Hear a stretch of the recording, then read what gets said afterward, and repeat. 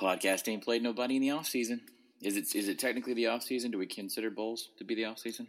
Well, that's going to be most of my next 3 weeks is writing bowl previews, so it's not going to really feel like the off season on my end, I don't think. That's okay.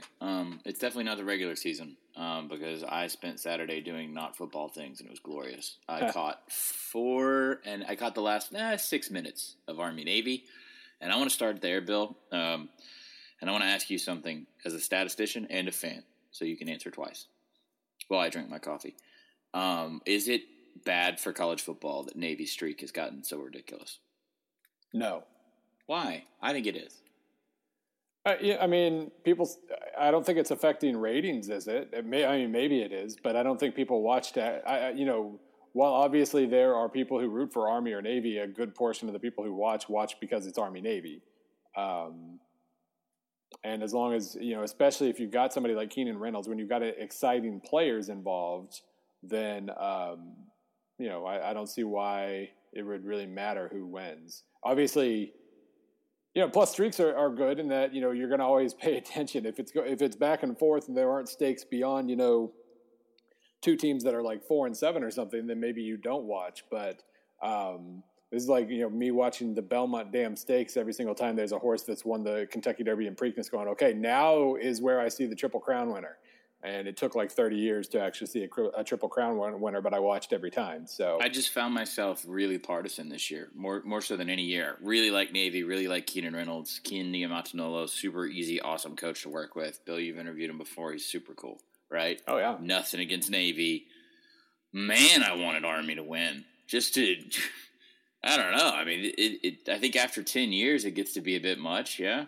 Well, you're talking to somebody who rooted for a team that lost 25 straight years to Nebraska, and every single year was like, okay, here's where we do it. And it took like 8 years of me saying that and going to these games for it to actually happen. But I think Army may be the toughest situation in Division I football right now. There are a lot of poor programs out there. There are a lot of talent-depleted programs out there. And I guess I'm including Idaho and New Mexico State and, broke programs like ULM. But what Army's had to do with the amount of available bodies that they have, I just think it's been tougher, but mainly because Navy was successful and found consistency in their coaching staff and player development. Navy's had some bad years recently. I don't have their year by year up in front of me, but they certainly weren't in the college football playoff rankings every year, even though those didn't exist. Don't be a dick on Twitter.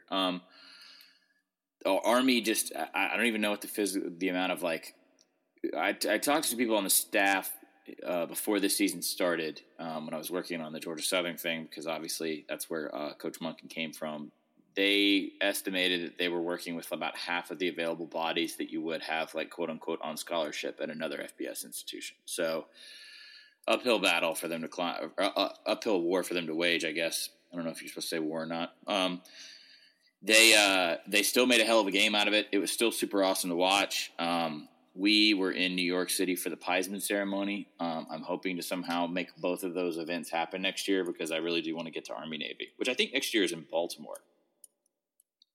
Yeah, they've been they alternate weird, so I'm not completely sure, but yeah, it might be. My request is for someone who doesn't know, although I do have USA insurance, so maybe that allows me to make a request here.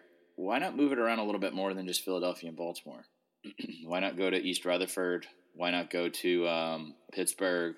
I mean, I don't know if it's a Northeastern Corridor thing because of Annapolis and West Point. If so, yeah, I get that. I've always assumed that. Then go to Gillette, go to Heinz Field. I think you could stay. Maybe just nothing against Philadelphia, nothing against Baltimore. I'm just saying maybe spread it out a little bit more. I know the Redskins Stadium right now in the suburbs is just beyond atrocious and very hard to get in and out of. Maybe that's not one you do, but even old RFK might be a better option. So, it was funny. I was very relieved. I've done a lot of radio today, and I've said this on every question when I started a segment. I've done 2 already, and I have 4 more to go.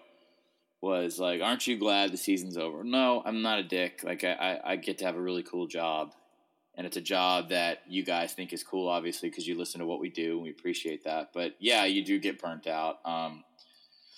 I was tired of travel after the conference championships, and that's okay. It doesn't mean I don't like the sport or my job. And then on Saturday afternoon, after Army Navy was over, and we had the evening, my wife and I had dinner plans, and it was a little strange not to have the football.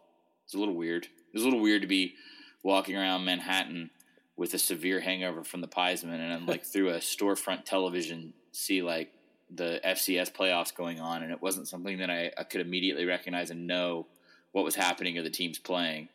I think it was North Dakota State and Northern Iowa, but I like bowl season. I assume, Bill, are you a fan of the excess bowl season? I don't know, like the fatty bowls, the pointless bowls. Oh yeah, I don't. Looking at, I finished my first bowl preview yesterday and realizing in my head, okay, 1 down, 39 to go.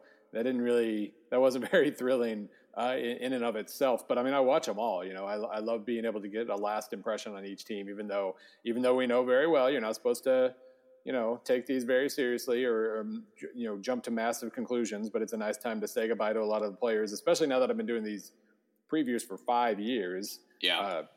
I talk about the same players every off season, and it's kind of nice to be able to, see them one last time and then, wave goodbye and all that. So, plus, I also burn out, especially these last 2 years, maybe because of the playoff or whatever. It's the yelling has grown and it's pretty exhausting. So I definitely don't mind when the off season comes. I also enjoy the off season because that's when I allow myself to get pretty creative about, not necessarily the preview series, but everything else I do. I went to Munich last year and wrote about that. So, it's kind of creativity time for me. So I don't necessarily mind. We'll still have plenty of content, by the way, in the off season. I don't know what that content will be. Don't ask us right now, but just shut up and trust us. And we are still staying on a weekly schedule. People have asked me that on Twitter. We're not going anywhere. We're going to be with you through the thin of it. We might take a vacation in the Valley. By the way, I consider the Valley to be the first week after all spring games are over, until about a week and a half before the conference media events start. So May and June are really the Valley. If college baseball is on, it's the Valley, yeah. Right? Yeah, somewhere in there is when if I do another European soccer thing, somewhere in there is when I would do it anyway. So, let's jump into the. Let's go to the bowls through the next time we record. So that is 7-ish bowls. We'll jump in those real fast just because we've got a little bit of football left to talk about. So Bill's already touched on it. We'll preface all this. Don't draw large conclusions from anything that happens in any of these bowls. Okay, these are exhibitions. I feel like we have to repeat ourselves. I'm sorry if you did listen to I think it was the show before last, where we went through the specific reasons why. Coaches are on the move. There are a lot of interim staffs. There are many incomplete staffs, even on really good football teams. And then on top of that, you have players getting ready for the draft, some that are academically ineligible after finals. And in general, you have transition states for all but maybe a handful of teams. Obviously, the 4 teams vying for the national championship are just as intensely focused as anyone would be in the regular season. But as we kind of meander through the end of Hanukkah, the early Christmas, this is funsies. There's some good stuff here. There's some stuff I'm excited to see here. But this is, this is just pure football product, and it's really... it would be ill-advised to draw conclusions from much, if any, of this until you get to New Year's Eve. So, with that being said, it's still football. And actually, the first one on my list is not a game you probably previewed, which is the AFR Celebration Bowl, Alcorn State at North Carolina A&T. I didn't realize that's on like ABC, isn't it? It is on ABC at noon on Saturday. So if you're like me, Saturday is going to be like my last day of peace between work obligations and travel, and then holiday travel obligations. Bill, your family celebrates Christmas. Or do you guys go anywhere, or do you stay in Columbia? And if you say that you stay, I'm going to be insanely jealous of you and hate you for that. Yeah, we stay. We son of a bitch. The first year I had this job, we went to Oklahoma for Thanksgiving, and it was a nightmare. I mean, I was in the hotel room writing about 5 hours every morning.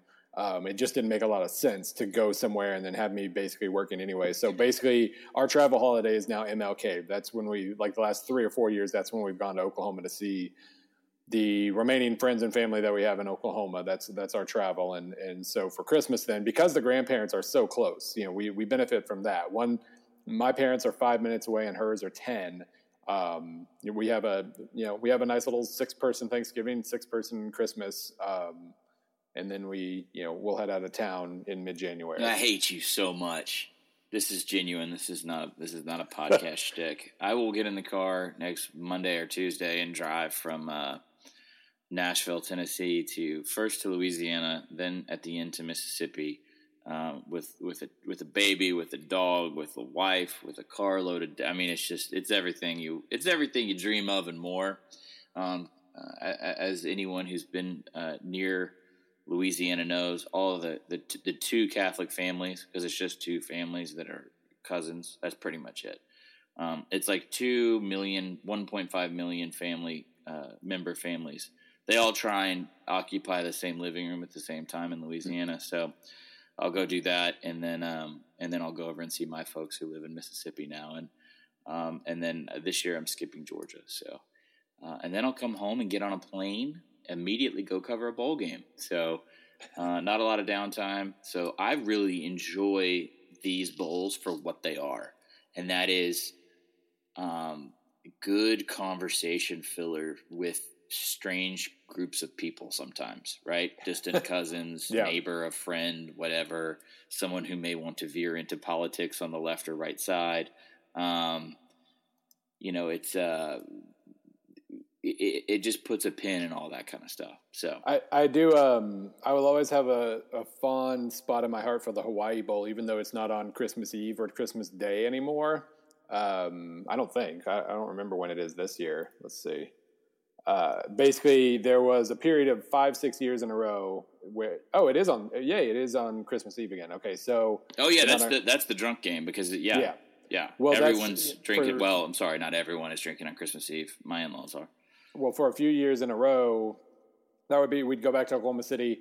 My parents would have a get together with their old high school friends and whatnot, and they're all nice people. But they'd talk, and my wife and I wouldn't have just a whole lot to contribute to the conversation. But the Hawaii Bowl would be on, and there would be a fight, or it'd be 58-55, or yes, like it was guaranteed wonderful entertainment, and not always the case. I believe that Southern Miss Nevada. Where after Fedora had taken an NC job back in 2012 or so, that was one of the worst bowl games I've ever seen. I'm pretty sure that was the Hawaii Bowl. So it's not a guarantee, but for like 3, 4, 5 years in a row there, when we were in desperate need of entertainment or distraction, the Hawaii Bowl came through for us. So that was I will always appreciate that Hawaii Bowl. Absolutely. Every Christmas Eve, my in-laws host the Neighbors, and it's very like last scene of It's a Wonderful Life, but boozier and more like, that's some bitch Miles. Like that's kind of every statement or every phrase that starts. And so it's great at like 9 o'clock or 10 o'clock to look up from the bourbon and see some football product. Okay, we're stalling. Let's jump in on this. By the way, let's stall a little bit more. I What? just looked it up. The Celebration Bowl.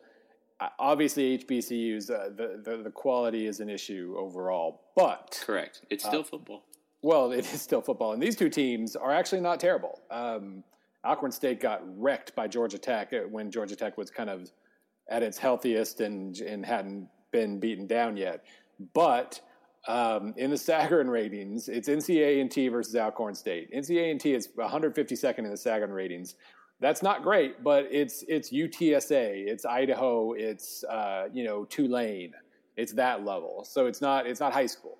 Alcorn State, meanwhile, is 169th, right between UCF and New Mexico State. So I'm not going to sell you on that being an amazing game, but that there is athleticism there. Alcorn State's actually really, really fun.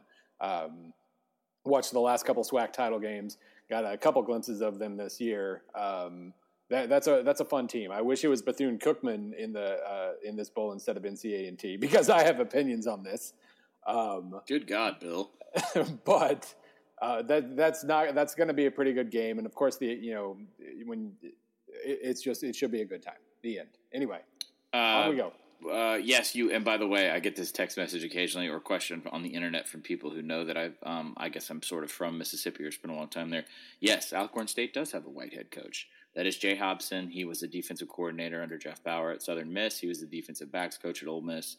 He's been there for quite a long time. And there's a ESPN feature on why he is there that I think you can just Google because ESPN doesn't need any traffic bump from us.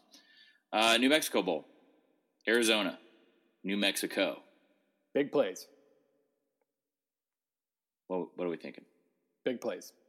Okay, big plays. Big plays. Everywhere. Rich Rod still standing, still intact. Not employed by anyone other than Arizona. That's going to be one of the weird aspects of this game. It's one of the things I wrote about in the preview that nobody's read yet because it's not up. That's when a team has an abnormal bowl performance, either abnormally good or bad. You could say that one of the reasons is often that coach either coach left or coach flirted with other jobs and returned.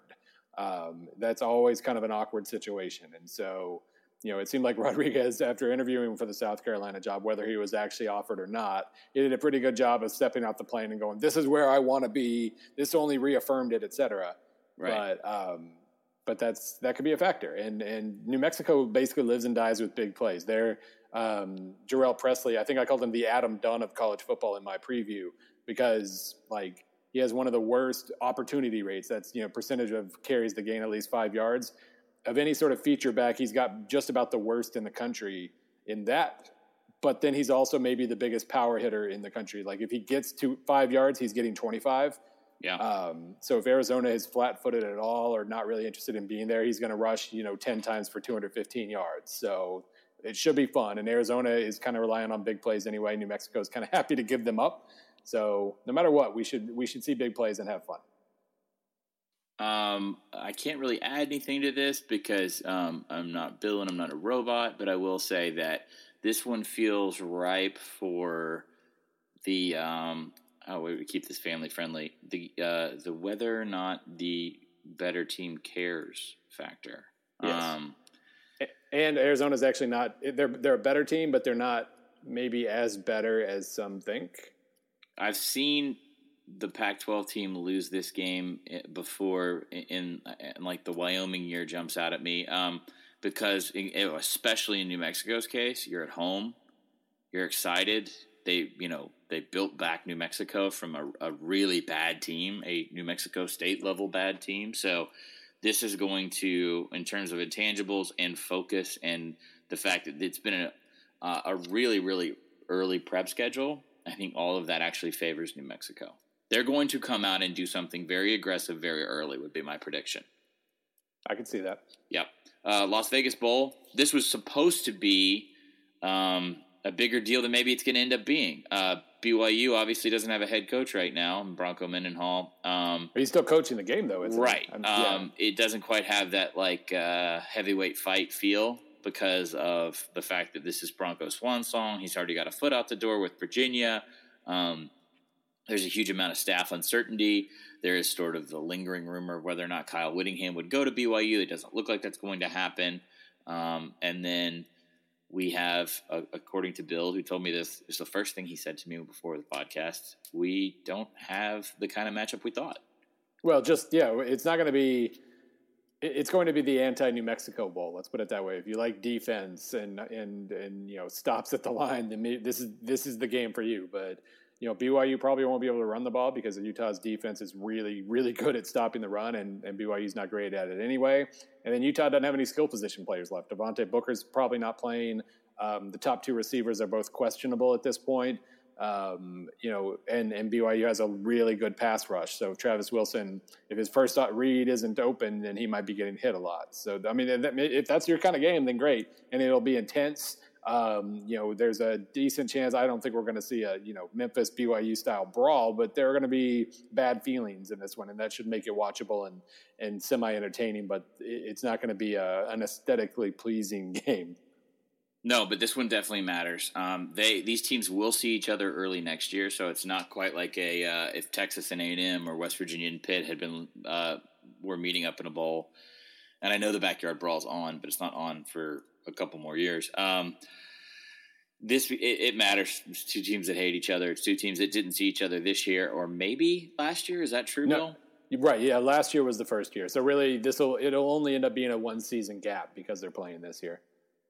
The Camellia Bowl, Ohio, App State. This is, Bill, just take care of this for me. I do things, okay? I just don't do a lot of investigative deep dive work on these programs. So save me.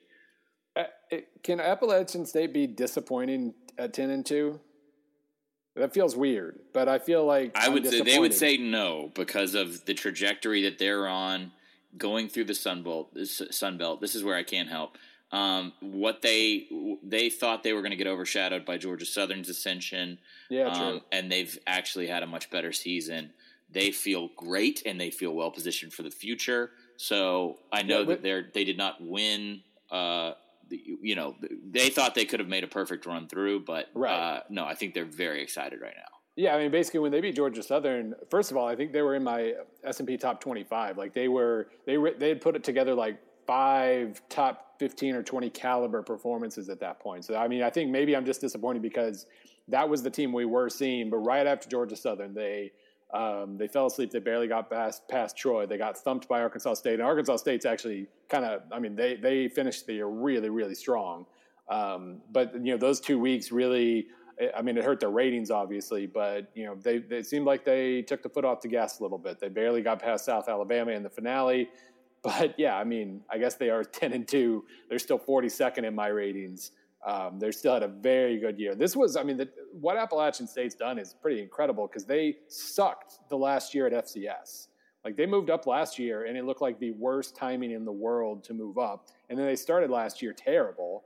And then like midway through last season, just, the switch got flipped. And since then they've been great. And that's not really supposed to be the way that works, but it has.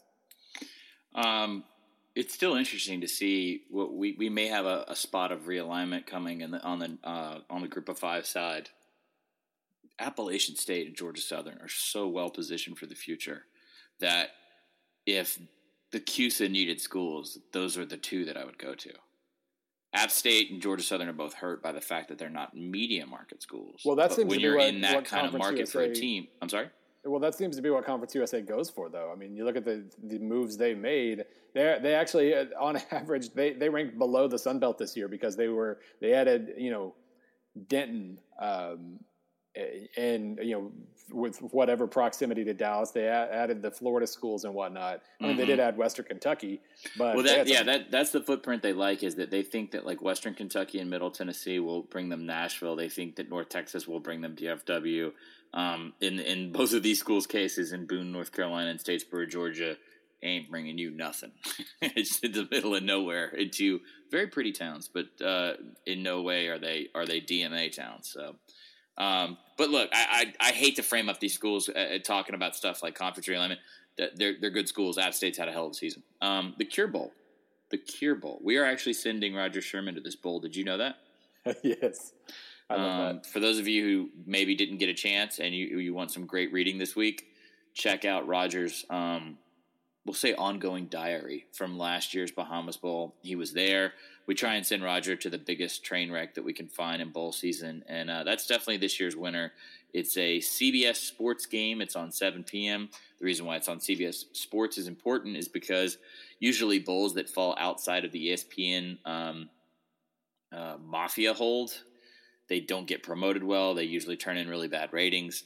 Auto Nation is the sponsor, although this is being done as sort of like we think a breast cancer awareness bowl. We don't know. So. It's just, this is fat. It's also the first of 3 bowls at the Citrus Bowl. So it's San Jose State and Georgia State.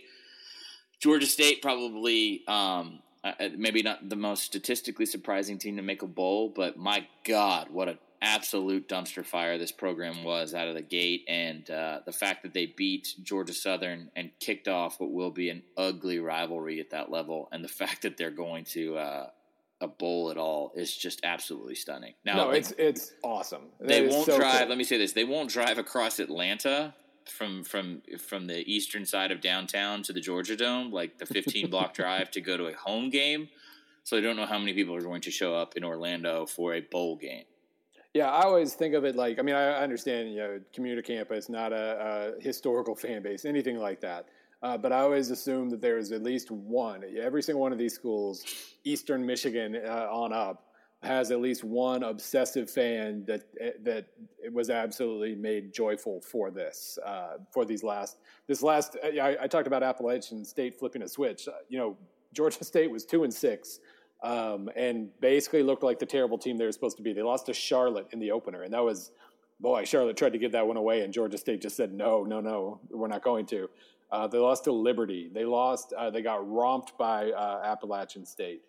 But then beginning of November, I'm looking at their results. Like they almost knocked out Louisiana Lafayette, which, I mean, Cajuns weren't that good this year. But then from that point on, they killed Texas State. They beat South Alabama by 2 touchdowns. They beat Troy by 10 points. And, they went to Statesboro with a bowl bid on the line and crushed, just like ran up the score in the second half.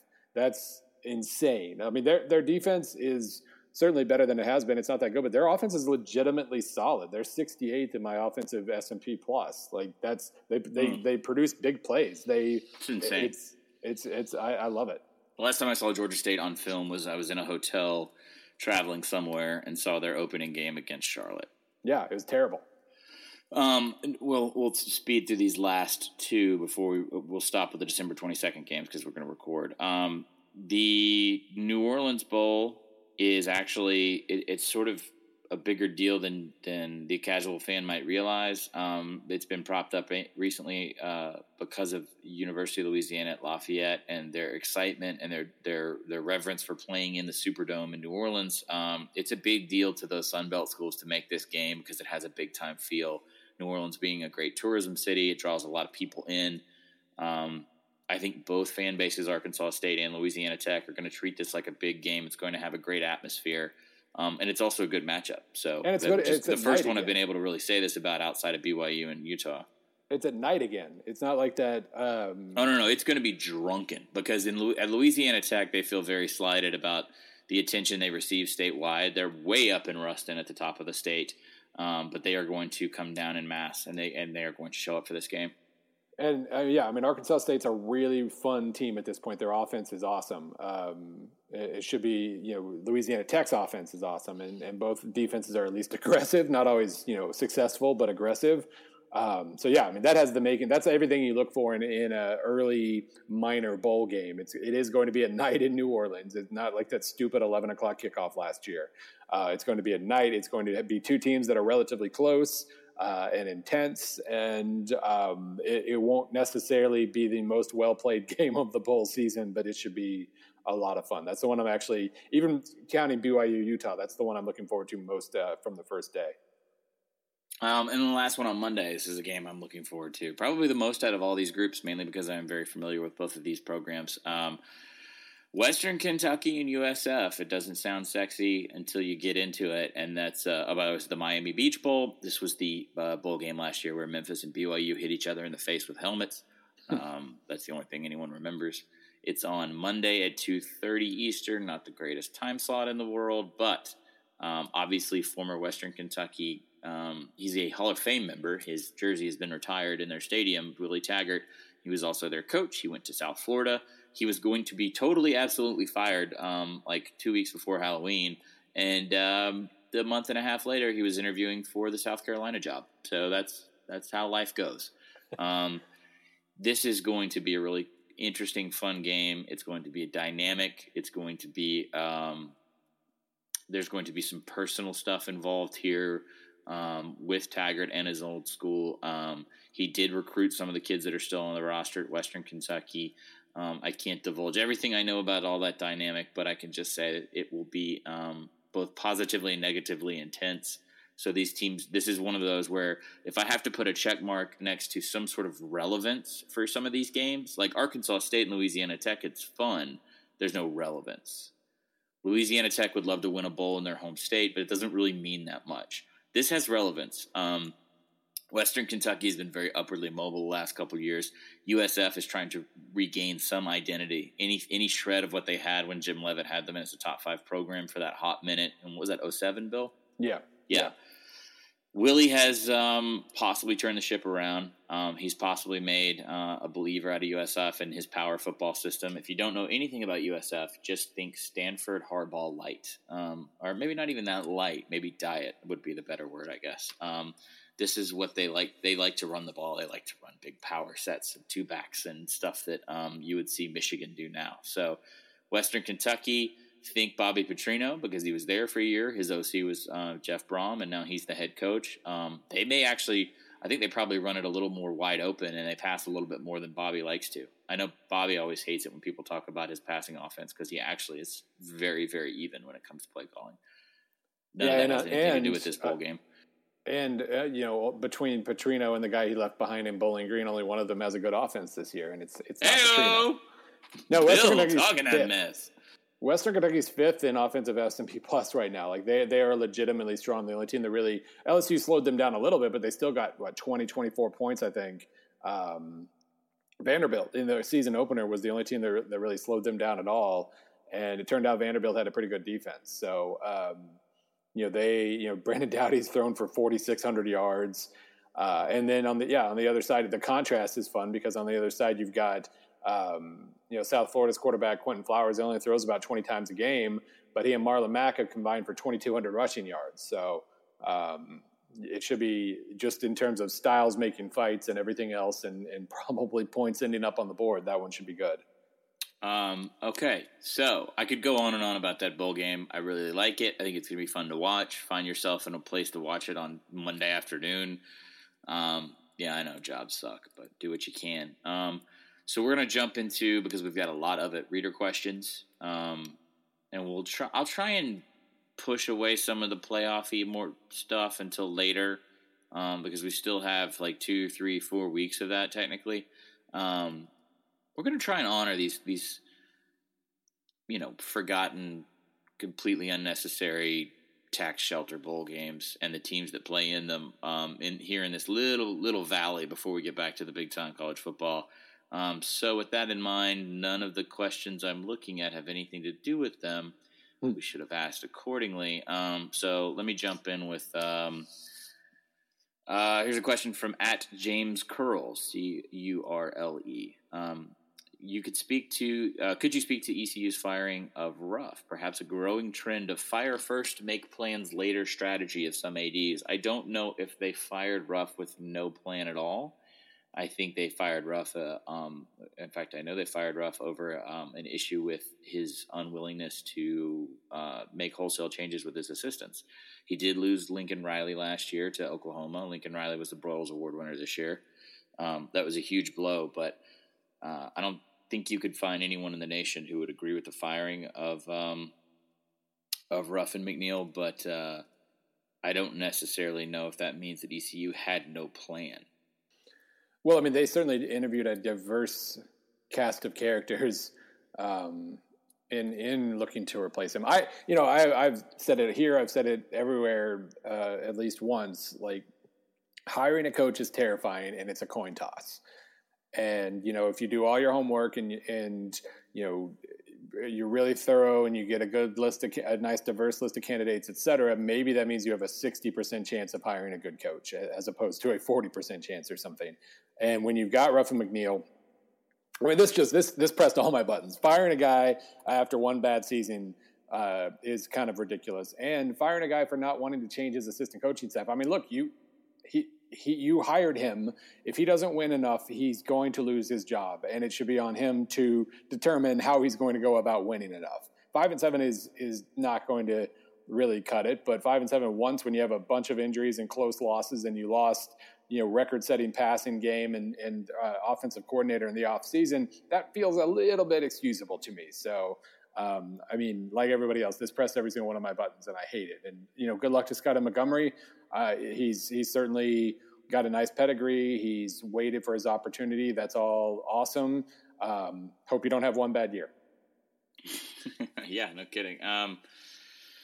Wow. So there's a lot of, this is a great time of year to ask for questions because it's indignation over coaches, it's anxiety over recruiting, it's indifference or excitement towards bowl. I mean, it's really all of the little areas converging. It's pretty impressive. At Jake _Vanoz, Vanoz, asks for an in-depth breakdown of the AutoNation Cure Bowl. We just did that. That's okay. Right. You didn't even have to wait. I'm going to butcher this name, and I apologize in advance. Saman Jabari asks, and that's at Saman DGABBARI. The reason I spell these out is if you're interested in following the other people that listen. Saman's good, by the way. He's a study hauler. You should definitely follow him. Oh, thank you. Is Clay Helton ever going to hire a coaching staff? That's a good question. I'm kind of wondering that about Barry Odom, too. So, there are a lot of I can jump in and help explain this. So there's a little event called the American Football Coaches Association that's about to they have like a convention, which is if a lot of things, if not a giant job market, and that will take place the week of the national title game. Usually, major hires at major programs, so your two coordinators and your top recruiter, that stuff's usually made before AFCA. So in a situation like USC, they're not waiting for anybody to like show interest in them. They've already reached out and shown interest now. However, sometimes this is just without specific information of what Helton is doing. Sometimes you have guys who are locked into situations as interim coaches or are working, have given a commitment to say, hey, I'm going to recruit for X amount of days for you guys. So you have a little bit of a lag. I talk to a lot of assistant coaches, almost exclusively assistant coaches, and the carousel for them starts earlier because of the speculation, and also that they get fired quicker, and ends later because the job shifting is even worse for them, and sometimes staffs don't get filled out until after signing day. So, all that being said, I can't really tell you why USC hasn't filled it out all the way, other than maybe Helton is targeting some guys who are not available at the moment. That would be my best guess. Right. I mean, you think about the guys who are still involved in the playoff, especially. I mean, there could certainly be some assistance there that major conference schools will go after for, parallel move or a slightly higher move or whatever. That's certainly one. And I mean, the other thing is now, you are in a dead period for recruiting. That doesn't mean recruiting stops, that there are no phone calls or anything like that. But nobody can take a visit until like the 13th of January now or something. So you do have a cushion. It's kind of, it's frustrating. I mean, I haven't, as a Missouri fan, I haven't been through a coaching change in 15 years, and I want to know my school's assistant coaches so I can talk about them. Right. And it's not happening. But, it does seem like there is, you do get a little bit of time now to make the hires and everything else. Plus, if Helton is anything like Barry Odom was last week, being that the dead period was approaching, he was out recruiting. That was the biggest. I mean, he was trying to get a couple visitors in. He was visiting all of the commits that Gary Pinkel had. And he was trying to get somewhere with that. And then now I guess the focus goes more towards assistants. Much like we put caveats and asterisks in front of bowl games, it's strongly advised you do the same with your new head coaching hires, first recruiting class, for all the things that we're talking about right now. They may have other commitments. They may have an incomplete staff. They're picking up whatever the last staff left behind. Yeah, definitely. People tend to forget that, and yet we talk so much about how recruiting has become this year-round process, and that more and more people are getting hired in full-time positions at athletic departments to just work on recruiting and scouting and breaking down film in July and going to camps with the high school, freshmen, sophomores. So your new coach, even really good recruiters, even someone like Kirby Smart who's having success early, they're still adjusting on the fly. So I've never met a coach or an assistant that said, hey, that interim year we had, a transition year that we had, we did a great job. They always feel like they left a lot on the table because they either didn't know the landscape or didn't have the tools ready. Yeah, it makes sense. You walk into, you're trying to see, of the commits, who's going to stay committed or who do you want to stay committed, I guess. Yeah, you're walking in and saying, who do we have, who can we still get, as opposed to spending an entire year sculpting a single class. Ricky Muncie from Roll Bama Roll at Ricky RBR. He asked if there was an NIT for college football, break down the tourney between teams ranked 5 through 8. Yikes. So I guess what we're asking for are, since 5 and 7 teams have made bowls this year, if I had to go out there and find good 5 and 7 football teams to play each other in a tournament right now. Well, no, is he meaning that, or is he meaning the 5th through 8th ranked teams? Oh God! So he means the last possible teams to get in of the 5 and 7s. Well, I don't know about the last possible, but the ones that jump out at me right away: Kansas State. Even though they're in a bowl, they're 5 and 7. No. I mean, like Iowa, Stanford, Ohio State, Notre Dame. That's what I think he means. The teams ranked 5th, 6th, 7th, and 8th. See, I went so much. Okay, I was so much of a fatalist. Your idea, actually. Yeah, exactly. I was the ethos of this show is so fatalistic that we were trying to figure out if you guys wanted us to talk for 5 minutes about terrible football. Okay. So just taking 4 more teams and having them play in a tournament. Right. So Iowa, Notre Dame, Stanford, Ohio State. It's in that order, right? Well, those would be the matchups. Iowa, Notre Dame, 5-8. Stanford, Ohio State, 6-7. Iowa, Notre Dame. Wow. That would be an awesome game. Those would both be a lot of fun. I would enjoy that.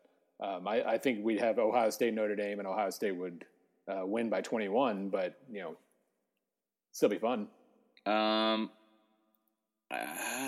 kind of like Iowa. Nah. I mean, maybe I'm taking the conference title week bump. I know you hate Iowa, Bill. I personally loathe everything about the University of Iowa. Yes. No, actually, they are the type of mature team that could probably do some damage to Notre Dame. Being that Notre Dame is pretty young and thin at this point. I think that you have to take Notre Dame out of it because of what they've got left. And I don't want to jump into the Fiesta Bowl preview, but that thing could get ugly. I think Iowa or Stanford. I'm hedging now. I like Stanford. Stanford, Ohio State the winner of that game. I would pick to beat the winner of the other game. Okay, so let's just say Bill and I both say Stanford. It's always fun. It's always fun to pick Stanford. Now on my misinterpretation of the question, let's make a quick tournament of miserable 5 and 7s. Missouri would win it. We'd have the defense, but but everybody entering has got a problem. Let's see. Let me hop onto the F+ rankings here and see what the highest ranked 5 and 7 teams were. See, the evil way is more fun. Yeah, it's definitely more fun because just off the top of my head, 5 and 7 teams that I know: Kansas State, who's playing Arkansas in a bowl. Missouri. Nebraska's the highest ranked. Who is 5 and 7? Nebraska. Okay, so you have Nebraska, Kansas State, and Missouri. See, this is you could put this whole tournament in Kansas City and sell it like gangbusters. All right, what else? Looks like Nebraska's 1. Minnesota is 2. Minnesota works good. Heartland, okay. Illinois is 3. So this is the Big Ten's best chance to shine right here. And never mind that they almost got 2 teams in the playoff. They would own the 5 and 7 tournament. I like the 5 and 7 tournament. I think we should put it in a bad weather town every year and have them play it out over like 2 days. All right, so I'm sketching this out here. Number 1 seed is Nebraska. Oh my God! And they only have to play 2 quarters. It's just all sudden death. It's like 3-on-3 hockey. So you get like 2 games in one day. Then look, we're doing something right now.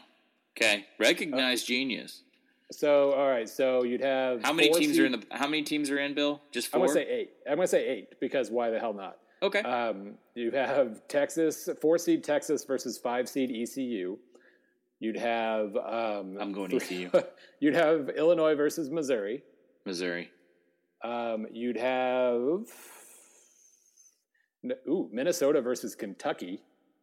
Minnesota. And you'd have Nebraska Buffalo. Nebraska. So then, who did I just pick there? Nebraska, Minnesota. Yeah. Missouri, I think. Missouri. And who did you pick? Texas, ECU? ECU. Okay, so Missouri, ECU. ECU would win because they can score. So ECU versus the winner of Nebraska, Minnesota. Nebraska. And so Nebraska, your NIT ECU. final is Nebraska versus ECU. That's a fun game. Let's do this. Look, we could sell this. We could do this. 2 quarters, though. Yeah, I'm totally okay with that. So I mean, you'd basically nobody wants to see 8 teams 4 quarter. No. Just yeah, I mean, or 4 4-minute quarters. But they all in. Okay, I'll stop. But I like this because that you start with 8. At the end of the day, you have your finals. Like you play a half of football. The winner advances and plays a half that evening, and then like the next Saturday, you got Nebraska ECU, and you're done. Just to resuscitate. Wait, where was Kansas State? Did I screw something up? No. You didn't put K-State in there. Well, we can eliminate them because they were in a bowl this year. Were they? Yeah, they're playing Arkansas. Oh yeah, that's right. They're 6-6. Wait, I thought Kansas State was 5-7. Oh. Boy, this show is grinding to a halt. I'm gonna jump back into reader questions. No, they won at the end. They beat West Virginia. Yeah, they got to 6-6. The end. That's why Dana Holgerson was losing his job for 5 minutes.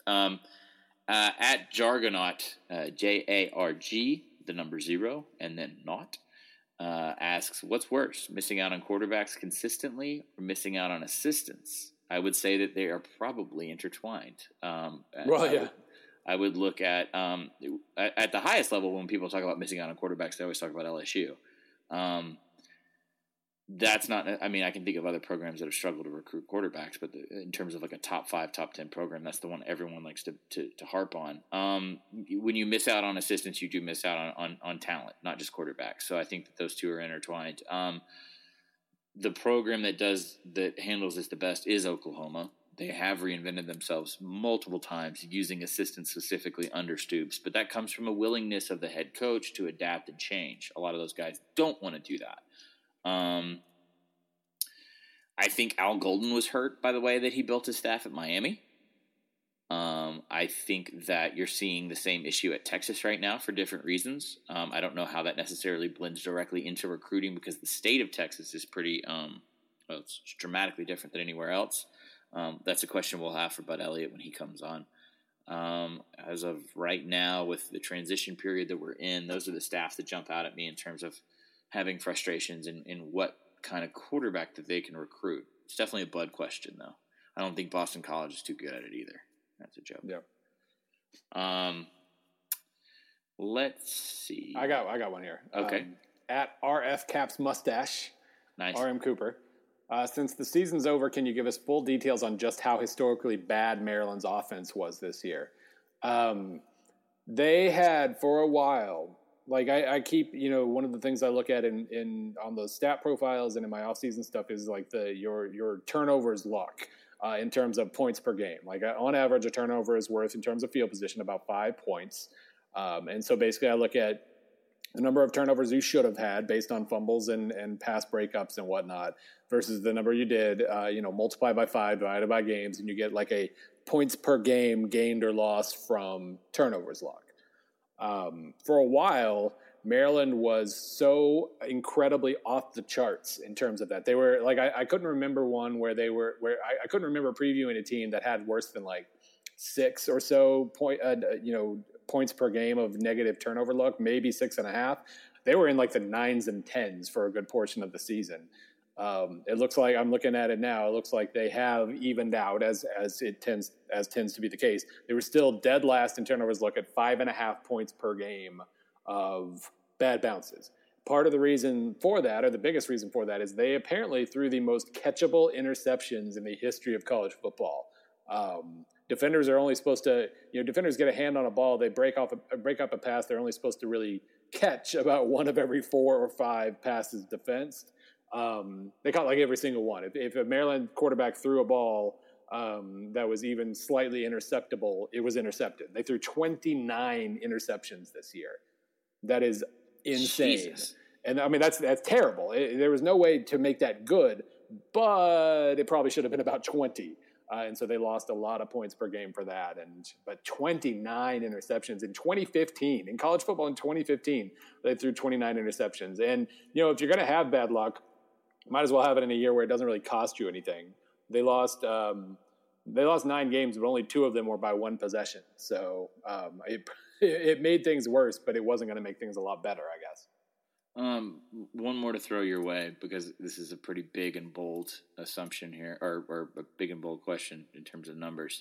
At B17 Anderson asks, using your predictive metrics, what are you most confident in seeing happen this bowl season? That's pretty broad. Is there anything that my assumption, and this will, as we're getting towards the end of the show, it kind of goes back to what we talked about at the top.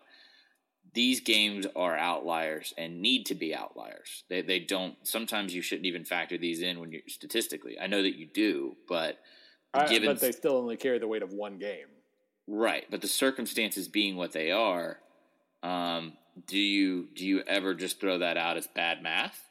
Some of these games. Now that wasn't the reader question, but I'm curious if you weighted it all. It'd be kind of interesting to look at your ranking at the end of the regular season and your ranking at the end of the bowl season, see which one's more predictive of success the next year.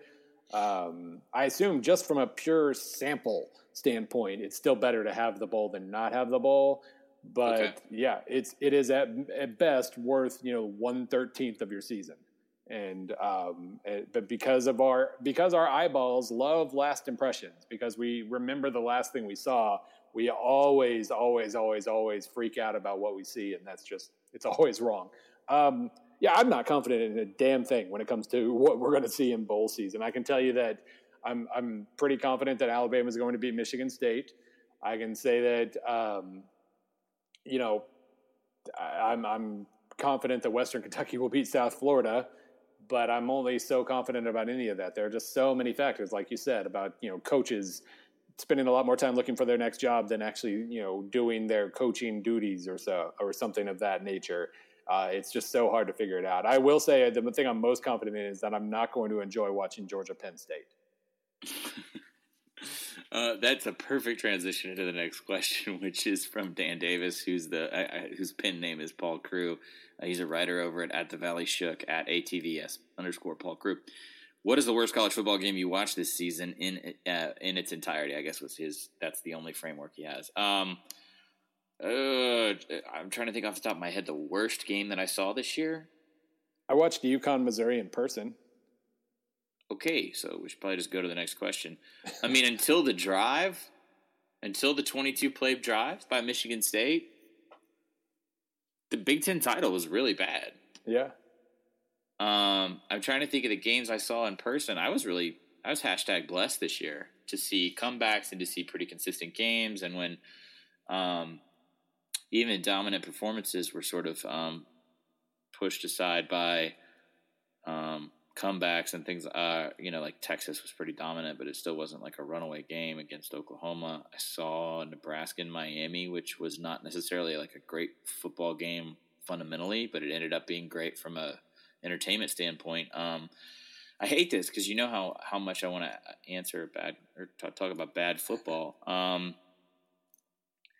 I caught like almost all of that Georgia State Charlotte game on the television. I'm trying to think if there's anything reprehensible on a weeknight. Is there anything you remember thinking like, "Ooh, I get paid to do this, and that's why I'm doing it right now"? Because I can't really. I know they were out there. Well, I mean, come to think of it, that first Friday night or Friday afternoon of the season, because it was the only thing on, I did watch all of Charlotte, Georgia State. That had a couple of big plays early on that made it kind of entertaining, but after about the first 20 minutes, it was just a dreadful slog of an awful football game. One that jumps out at me was I was entering it like a weird radio space while I was driving and could only hear South Carolina and Clemson, which was not as fun as it sounded. And like on the radio, that sucked pretty bad. I hate that we think of low tier or group of 5 bowl games, or group of 5 conference games, but that is kind of what I'm racking my brain for right now. Oh, I mean, probably the worst one, I guess, for me was that I spent 8 days writing about a 44-0 football game. I don't know why all that vocal meandering took me. Like I had to go that long to arrive at this point. Yeah, I mean, last March at the SB Nation College Football Summit, where we put together our big ideas for the following year, we knew we were going to do a week 1 in bed to send me in with the coaching staff. And it was technically, and I'll throw them under the bus any chance I get. It was technically Spencer Hall and Jason Kirk's they put Georgia Southern West Virginia on the table. Now, there are other people in our industry, other colleagues of ours that I remember having the conversation with, thinking that had upset potential. Because, like, if you look at the West Virginia now with the uncertainty of the coaches and et cetera, okay, it makes sense now, and it made sense last season. It just didn't make sense in week 1 when they absolutely drugged Georgia Southern. So, I mean, it was a pretty bad game to watch. It was pretty lopsided. And then when you have 8 days worth of work invested into something, like I had one 1,300-word section of the piece that it involved an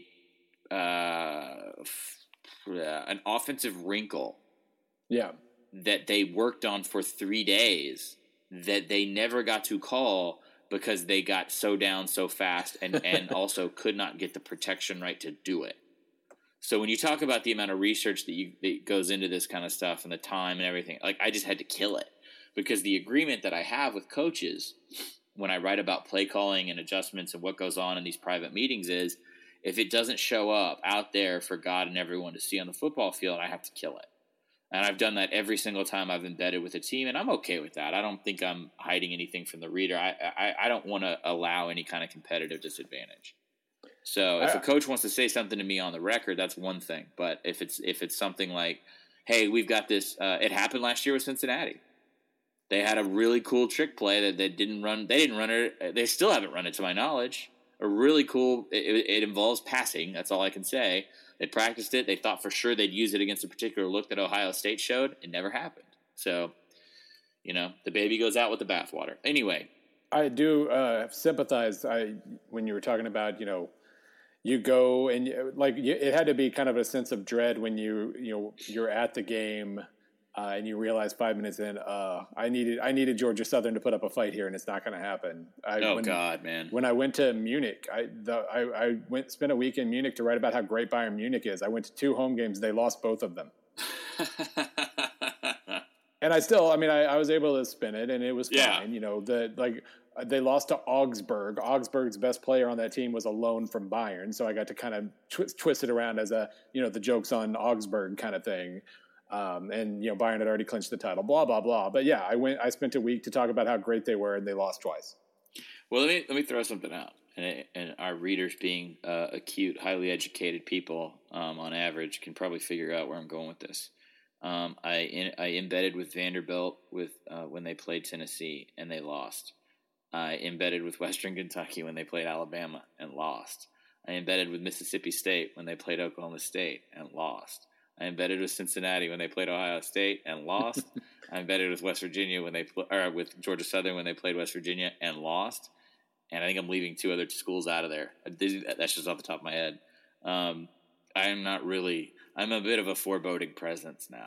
The funny thing is that when I go in to negotiate these access pieces, no one has put that together yet. And I hope they don't.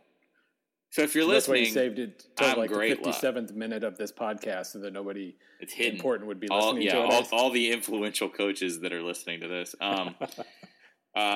So what the trick is, if you are listening to this, you should have me embedded with your opponent.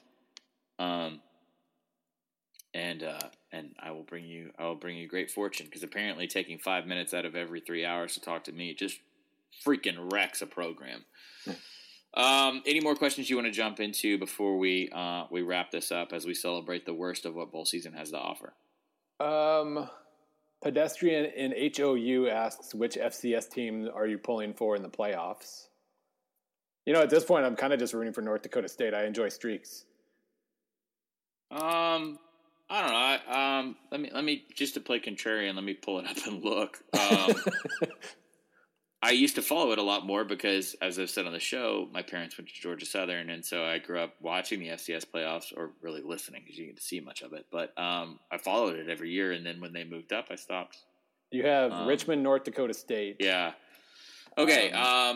Jacksonville State, Sam Houston. So we're already down to our Final Four.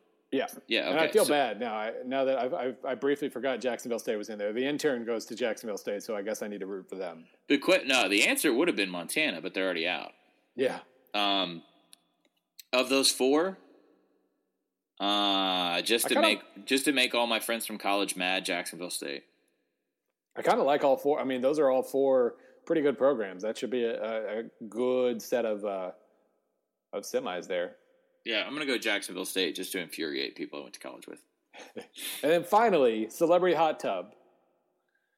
Who asks I'm only the yeah, I mean he's some dude. He asks only the most important questions.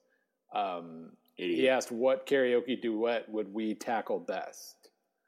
Now I've always thought that "Don't Fall in Love with a Dreamer" is an underrated duet, but I don't know who would be the Kim Carnes here. It depends on how much I've drank because my voice changes when I drink. Man. By the way, Piesman, that was fun going to that bar with the hilariously loud music and everything. I was hoarse like 5 minutes in. My voice was just cracking, and we were there for hours. It was anywho.